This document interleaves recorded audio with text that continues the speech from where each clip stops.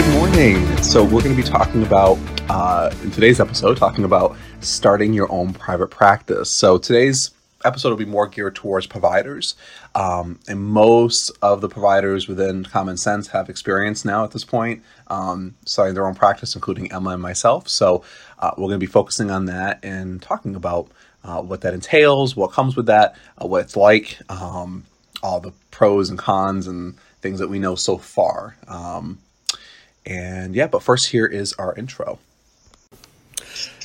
So Common Sense Mental Health is it's basically the overhead for a group of private providers, licensed mental health counselors, social workers, and we operate within our own practices, and we provide teletherapy throughout New York State. We also provide in-person therapy as well within the Capital Region. And all of our providers are competent in teletherapy. We specialize in video, phone, as well as text-based services. And some of our providers have their own practice that work with Common Sense. And in those practices, they may be overseeing interns or sort of pre-licensed providers who are under limited permits or something along those lines. But that is Common Sense Mental Health in a nutshell. Any questions, you're always welcome to reach out and ask, and we will be happy to answer. And welcome back. So we are in a little bit of a silly, goofy mood this morning. I think it's a little early. It is, well, I don't know if I want to say how early it is because people are going to judge that. Well, it's not that early. It's 8 o'clock in the morning. It's actually 8:28 in the morning. Yeah. I went to sleep at 4. Oh my God. Oh, Yeah. wow. Yeah. Oh, jeez. I'm exhausted right now. Oh I didn't realize that. Uh-huh. I think I went to sleep at about 12. Yeah, you did. You passed out, while you were on the computer. Mm-hmm. I did. And then we no. Nice work balance. I was gaming. I was gaming. He was gaming. Yeah. Okay, good. Yeah. Very good. Yeah. No, I went to bed at 10:30. I have no good excuse to be this tired. Like I said before, I think you woke up in REM sleep. I think so too. The wrong part of the cycle. Yeah. Yeah. I never recover from it. Yeah, it's rough. So we'll dive in, and as much as we can, but yeah, I think we're going to probably stumble a little bit, and it's going to be interesting. So that's fine. So talking about private practice and getting into it. So I think all of us have, in terms of therapists, we all have different reasons for going into private practice, different journeys that get us to private practice, if we ever do private practice. Some providers never do it, never go out on their own, and that's also okay. So I guess we could start with talking about how we perceive private practice prior to going into it. Do you want to start, Emma? Do you want to share your thoughts? This is going to sound awful. That's a great way to start. I know. Going and running, I guess. Before I transitioned to private practice and before it even crossed my mind, this is so terrible, but I kind of saw it as the therapist cop-out. Oh yeah, I had strong opinions. I know. Sorry to the world for that one. But I think a lot of that was kind of influenced by my previous job, and kind of there was this rationale of anyone in private practice, they're doing the easy therapy. The people working at this job, you guys care about clients, and there was kind of this weird superiority complex thing that went along with it. And initially, as a new clinician, I totally bought into it. Mm-hmm. So I saw private practice as in quotes the boring, easy, blah kind of therapy, which is complete bullshit. That is not at all what it is. No. But I kind of viewed it negatively, honestly. And I thought, people in private practice were only in it for the money, and I had this whole thing about how I'm a therapist, I'm working at a not-for-profit. I obviously don't care about money, because I'm not making it. So I actually had very strong opinions on private practice. And even when I started with Common Sense, when I was first transitioning in to be doing it full time, it was before it was real private practice. I was still going to be a subcontractor. So I had a little bit of, I I don't know, in my mind, I could kind of have a little bit of separation from real private practice. Yeah, so actually this is a good, very, very quick, I'll give a little bit of background around how Common Sense has evolved a little bit, to kind of give explanation to what you just said, Emma. And then I have some thoughts too, because I think the timing of this podcast after the Imposter Syndrome podcast is actually really good. But just real quick, so Common Sense, actually, when we very first started, we were meant just to be just a practice. So what that means is that Common Sense wasn't just the overhead, like, so I was going to be, or I was the clinical director, and then providers that were coming into Common Sense were going to be under my supervision, licensed or not. Like that's, I was going to be liable for all of that. There were a few different reasons, which I won't get into on this particular podcast, but a few reasons why I was advised legally that turning into what's called an IPA, which is an Independent Practitioner Association, would make more sense for what we do. And that is what we describe ourselves in the intro as, which is that we are the overhead. So I'm no longer a clinical director, I am a CEO. I do have a license, and I do operate my own private practice that is contracted with the IPA, as does Emma and as all of our other providers. But yeah, so that's the difference, if that makes sense. But I do want to kind of throw that out there, and that's pertinent to today's podcast, because that's something that going into my own practice, planning on doing it with other people and people, working with our practice, I learned, and I knew what an IPA was, but I did not know that it was more appropriate for our purposes until I was advised by a lawyer and was told, hey, you may want to submit for this. Fun note, we have submitted all of that, and we are all submitted for an IPA. We were just waiting on the state to hand back the paperwork. So technically, we're still kind of a private practice in transition, even though we've shifted our operations, if I can speak this morning, so that we operate as an IPA. But just waiting for the state to hand back the paperwork, and then a pandemic started. So here we are. So that's why if you notice them, I don't actually refer to us as an IPA yet. I do refer to us as the overhead because we've started operating that way. But technically, we're still waiting on the state to give us back that paperwork. So if the state is listening, which is, I don't know how I feel if they are, but if they are, please approve our please. We're great providers, we do really good work, and we're ethical, and we're competent, and we follow our licensures, and anyway, enough plugging of that. I could tell Carlos was like, okay, can you move on to the next thing? So go off what you were saying, Emma. That being said, I had a really good impression of private practice until, and I think for those who listened in our last episode, Emma and I did work at the same previous agency. I've worked at a few different places, but we worked at the same one for a number of years. And I had a pretty good, even when I worked there, I had a good vision of it. But yeah, it was definitely soured, right? I definitely had that whole I work at a nonprofit, so I care about my client. And that was also drilled into me. But prior to that, I really saw it as Niles Crane and Frasier. I saw it his practice in Seattle. That's what I imagined. And I just thought they never showed his actual practice. They do. They show it a few different times. Okay, I don't really watch the show, so I'm not. So Carlos is total. We're gonna totally tangent today. So Carlos has strong feelings about certain sitcoms, and strong feelings. I just don't care for it. It's something that we've had to navigate in our relationship, and I've learned to accept, but it's been hard. It's a defining feature, huh? It's a defining feature. Yeah. And it was borderline deal breaker for him. No, I'm just kidding. I mean, I had to process it out because so Carlos cannot stand Seinfeld, and yeah, I know that's a bold statement. I know.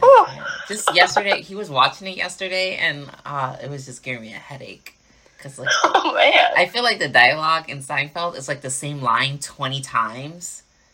For the entire episode. But that's how we live our lives. That's the point of the show. You say the same thing 20 times a day. I know. Anyway. So, Frasier, he'll tolerate it more, but he doesn't like Frasier either. He loves Friends in the Office, so that has saved us, but, yeah. Anyway, Tangent over.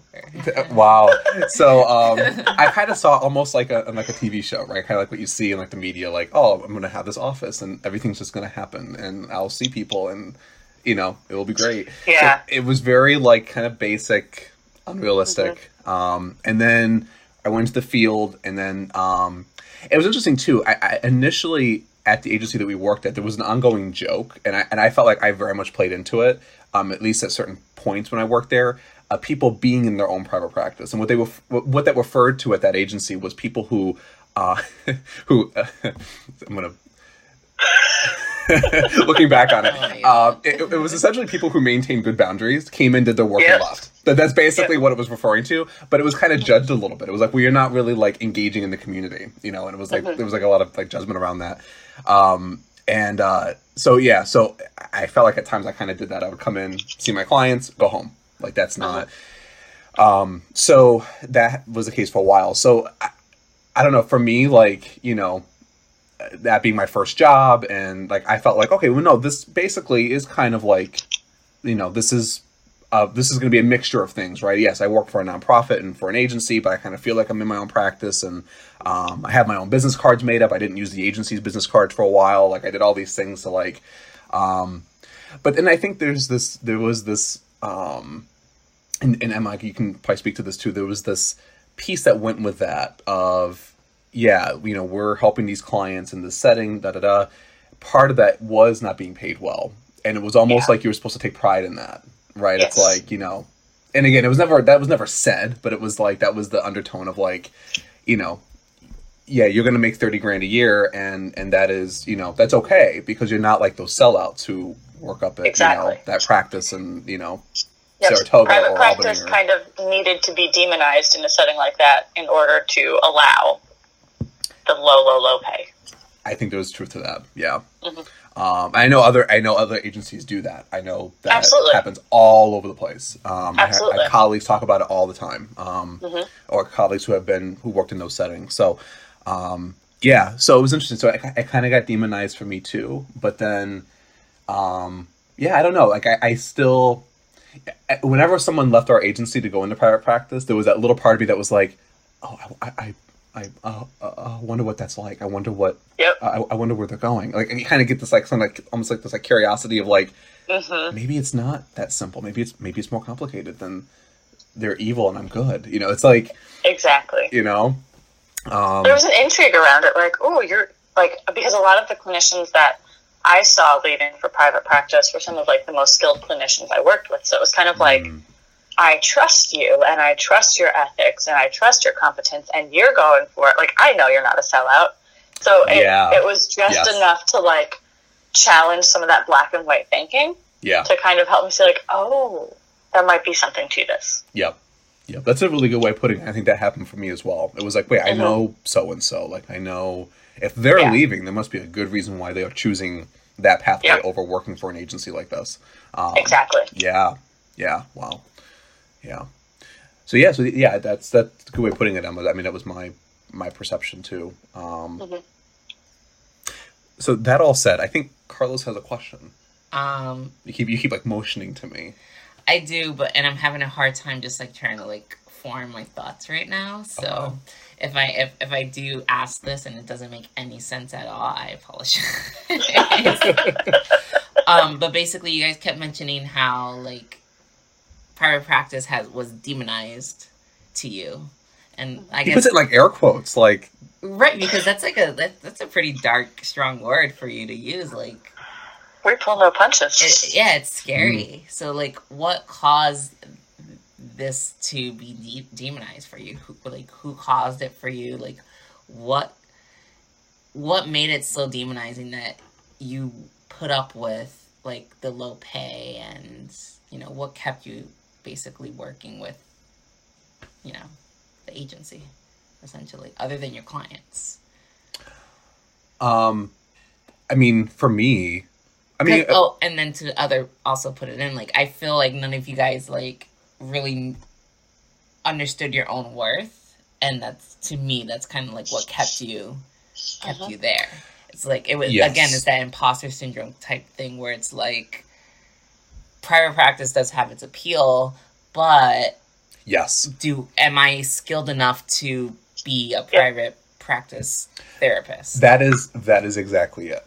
Like you just nailed it. Like that is well, a couple of things. I mean, part of it, and again, not to sound cliche, but it's true. It really was. It was the clients that we worked with, right? Because we you get used to a particular population, whatever agency you work for, whatever their specialty is, and you become accustomed to that. So that there are elements of that, but that was the big thing. Like, and this does tie into the imposter syndrome podcast, at least for me.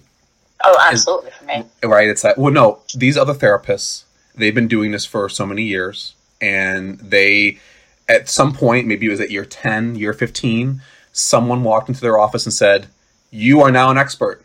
And now they get to do all these things. And that is not me.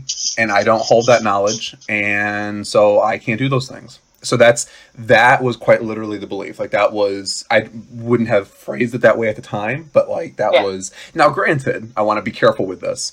You know, we are young, right? I am young. And what I've tried to do within our practice, not to go off on a tangent, is try to surround myself with experts and people who have either been in the field longer than me or who know what they know what they're talking about in a particular area. You know, so I have a lawyer that I work with. I have an accountant I work with. We have a billing person that we use. There's other examples too, but like just, you know, anyone who knows more than I do, I try to pull them in for what we're doing here. Absolutely. And I'm a huge believer in that, like, because I don't know what I'm doing, but there was a point where the belief was that you're supposed to know everything that you're doing. And until you know everything that you're doing, this is a big part of imposter syndrome. Until you know everything about that thing, 100%, you should not do that thing. Then you're not competent. You're not competent. Good enough. You're not good enough. You're not, you know, and that's irresponsible. You shouldn't do that thing. And the reality though is that you can never know 100%, right? You can read up on, you can become competent enough. You can, you know, but like you cannot, you know something perfectly. So I think those views and beliefs very much held me in that role. I don't know about you, Emma, where that goes for you. So absolutely, the imposter syndrome was hugely at play for me. I also, to the part about how private practice was demonized, the times when I can most clearly like think of when private practice was demonized was often when I was struggling with something about my role and was like talking about it in not necessarily supervision. It depended on my supervisor because I had a few.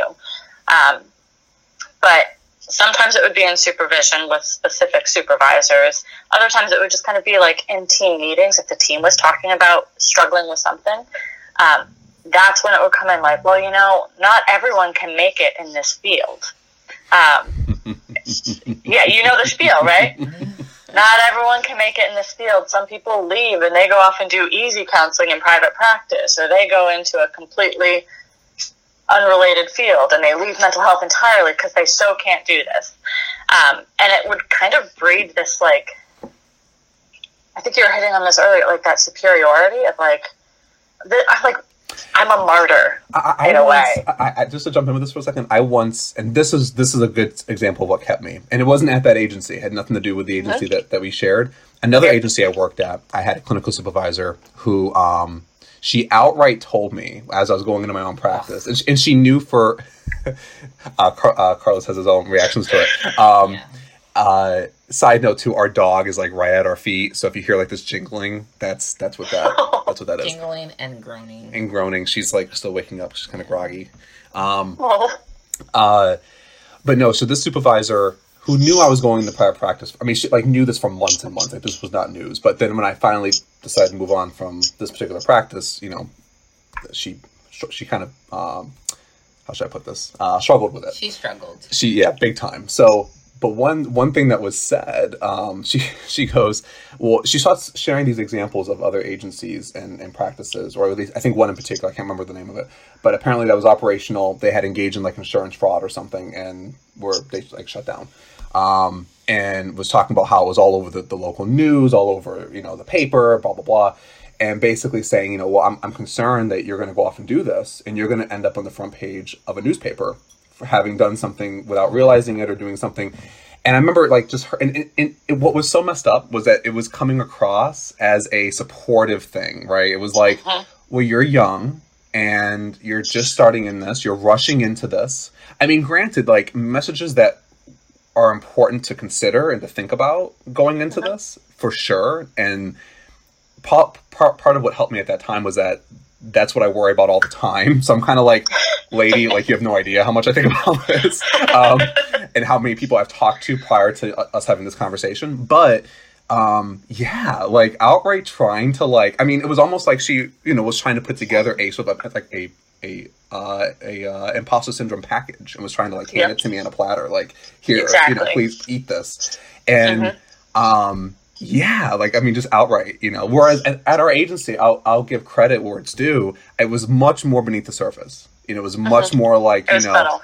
It was subtle. I think even the supervisors bought into it. You know what I mean? Like, I think people around us bought into it. I bought into it. I'm sure I perpetuated it. You know, so, like, you know, it was a lot more subtle. She was just outright, like, guns blazing. So that's a good example. I think I've shared that story with you before, Emma. But that's a good, it's a good example, though, of what kept me from doing this. And again, here's the thing, right? I guess, and this pertains both to our last episode and today. For me, what helps me navigate that, because that, like, that's a huge fear of mine, right? Is that I'm going to fuck up, and then I hope we don't swear too much. This doesn't end up on, like, the Apple Podcasts platform. Like, I'm always worried if we do that too much, they're going to be like, you can't, like, post this. I don't think they can. You don't think they can? I don't know. I mean, I've heard some pretty There's some pretty vulgar. There's some pretty bad podcasts out there. Well, right now our page, if you go on there, it says that we have clean lyrics, and I don't know if, like, do you lose that if it gets, like, I don't know. Anyway, we'll see. Anyway, it doesn't matter. I mean, it probably doesn't matter. Anyway, I'm more impressed that we have lyrics. I know. Same. I'm like, wow, we're like a band. That's our next endeavor. That's right. Yeah, exactly. What was I saying? You're talking about, like, what if I fuck this up, or I have this fear that I'm going to. So, like, I have a fear that I'm going to, right? I still have my own imposter syndrome, and I think I have healthy fear, right? Like, I have a fear that, like, I need to be careful. I need to make sure I bill insurance properly. I need to make sure that I'm, you know, everyone who works with us has either has a license, or it's clear that they, you know, like, I have to, you know, we have to make sure that we're doing things legally and ethically and all that jazz. Yeah. And I come to terms with, I think I have.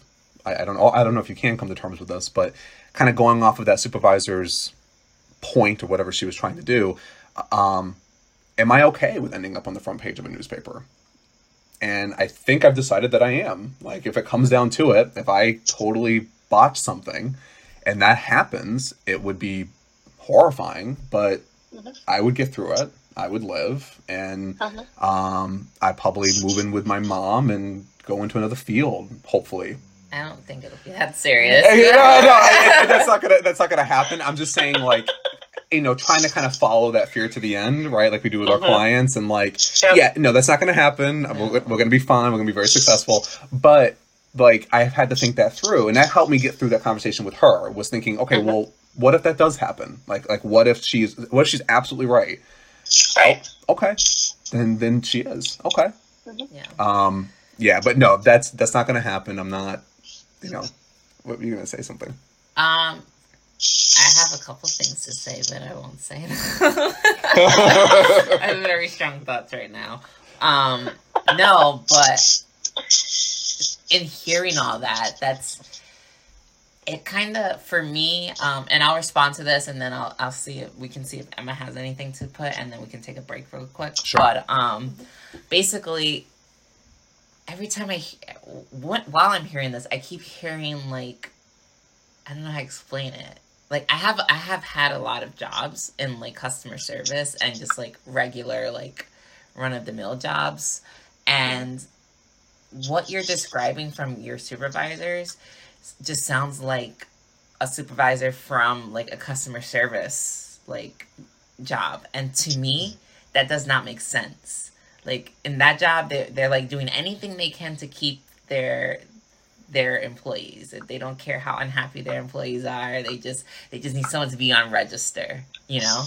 And then just someone to be on register. Basically. And then hearing you say that, it's like, that doesn't make sense. Why are you being so mistreated by your supervisors when they need you to be at your best to help your clients the best that you can?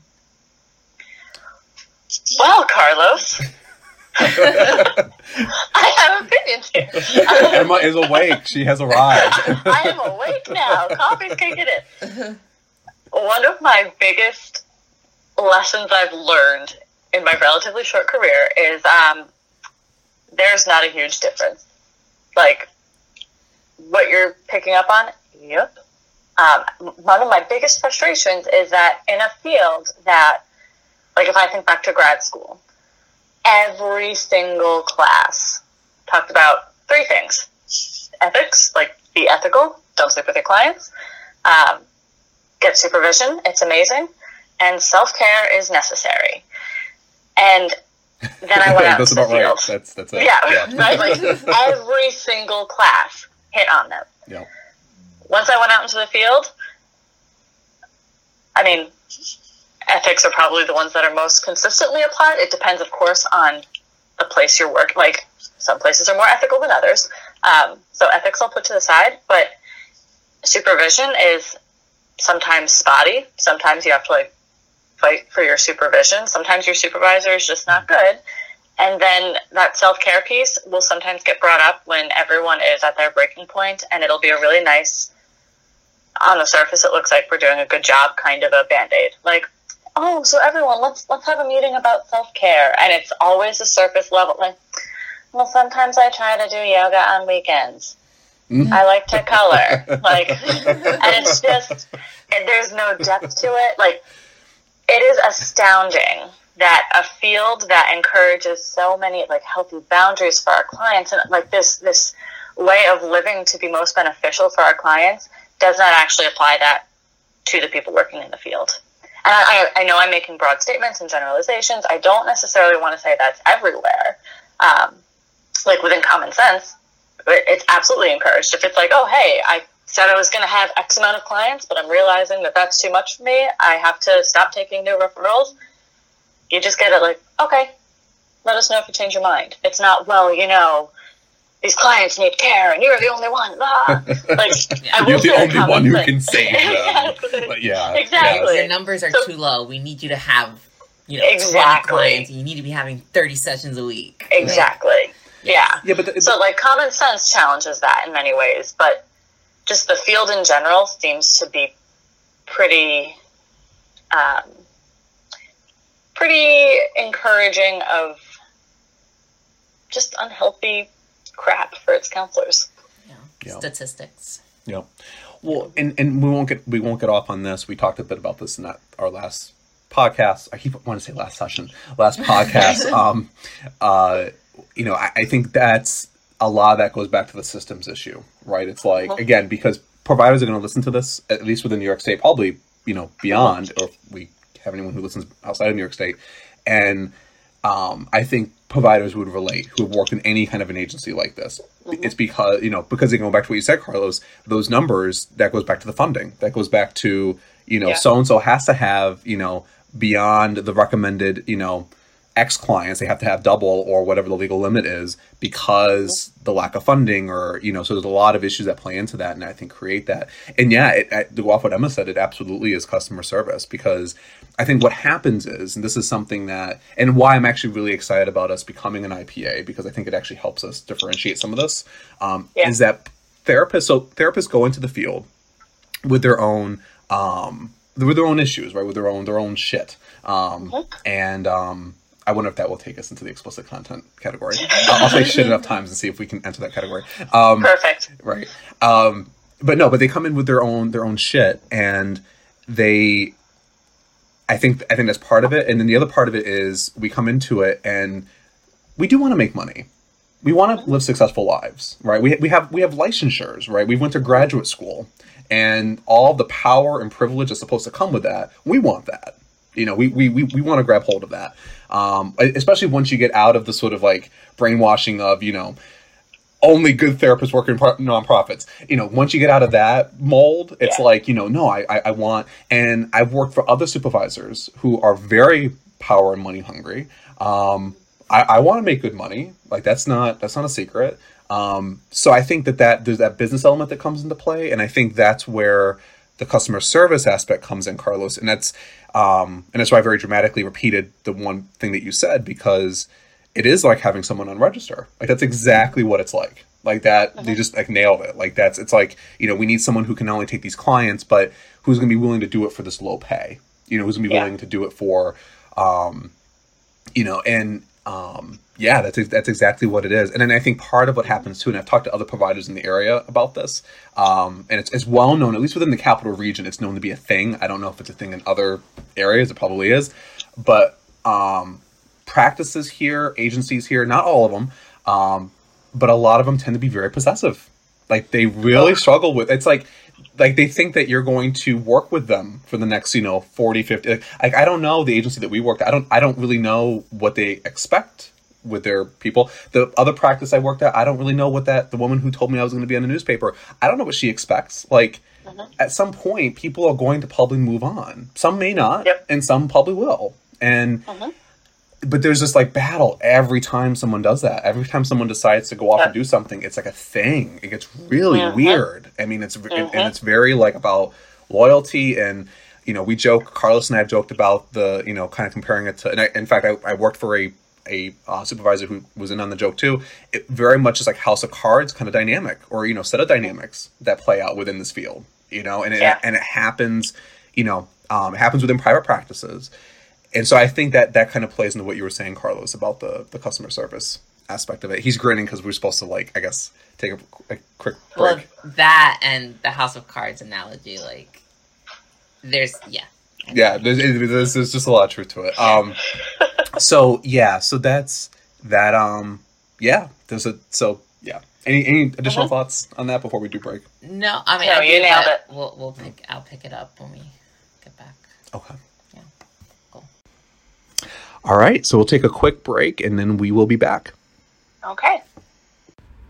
Actually, I think after this spotlight, we'll call it for this episode because we're pushing on a little over half an hour.